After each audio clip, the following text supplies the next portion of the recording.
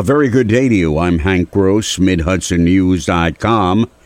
It's Wednesday, November 24th.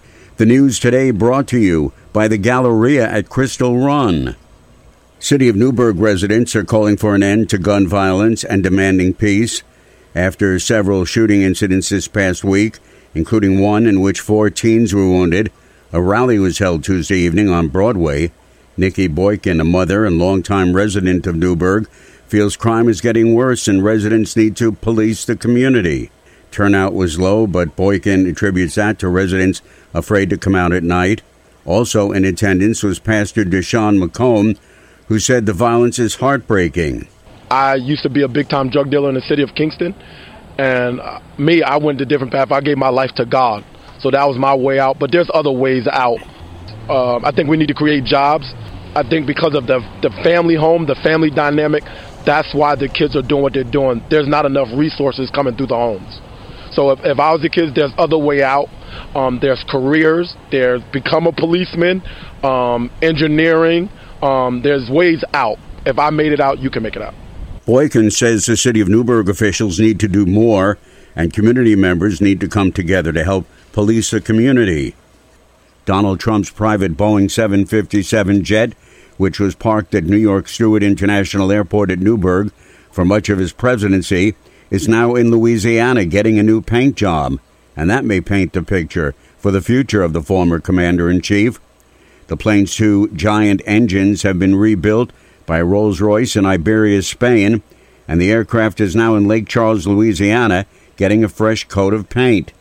Trump's son, Eric, who spoke by phone with Mid-Hudson News, would not disclose the paint scheme, but it will be, in his words, pretty special.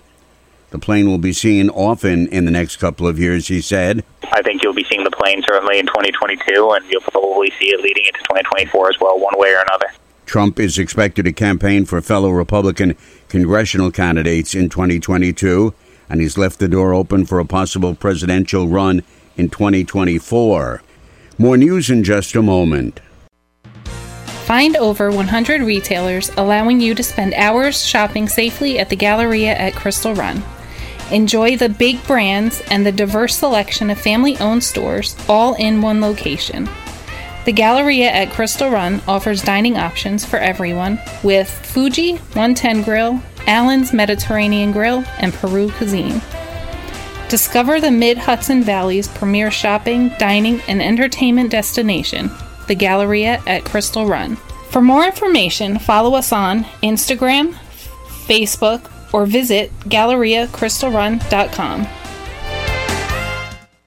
Medline, the manufacturer and distributor of medical and health products, has dropped its state Supreme Court lawsuit seeking to have its property taxes lowered by $1 million on its new facility in the town of Montgomery. Company spokesman Dimitri Dukin said the assessment issue was an honest communication error that was corrected with a simple phone call. Town Supervisor Brian Marr said Medline had misinterpreted the assessment issue.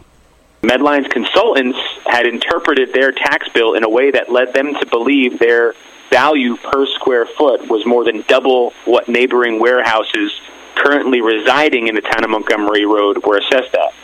It was made clear by myself and town officials that this was not the case. And once this was shown in writing and explained to Medline, representatives then agreed to drop the tax challenge.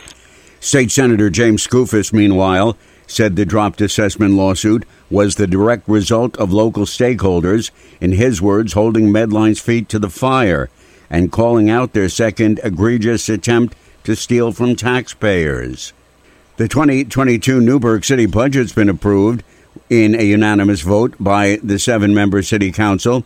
The $54.5 million spending plan lowers the homestead property tax rate by about 4% and the non-homestead rate by almost 7%. This is the third year in a row the tax rates were lowered. Water rates were increased by 6%, while garbage collection fees will remain the same in the new year. If you mention the nickname Dr. Johnny in the Hudson Valley business community, you automatically thought of Dr. John D'Ambrosio, the longtime president of the Orange County Chamber of Commerce. The man who led the business community for some 30 years died last Friday. He was 71. D'Ambrosio and his wife Marilyn had moved to the Myrtle Beach area several years ago, but retirement wasn't for him. He was president of the Orange County Chamber of Commerce until retirement in 2014, but he was a leader of the business community long before. At one point, there were two regional chambers of commerce in Orange County, the Eastern Orange Chamber and the Orange County Chamber. It was D'Ambrosio, as president of the Eastern Orange Chamber, who orchestrated the merger of the two into the one countywide business advocacy group and maintained the presidency. I'm Hank Gross, MidHudsonNews.com.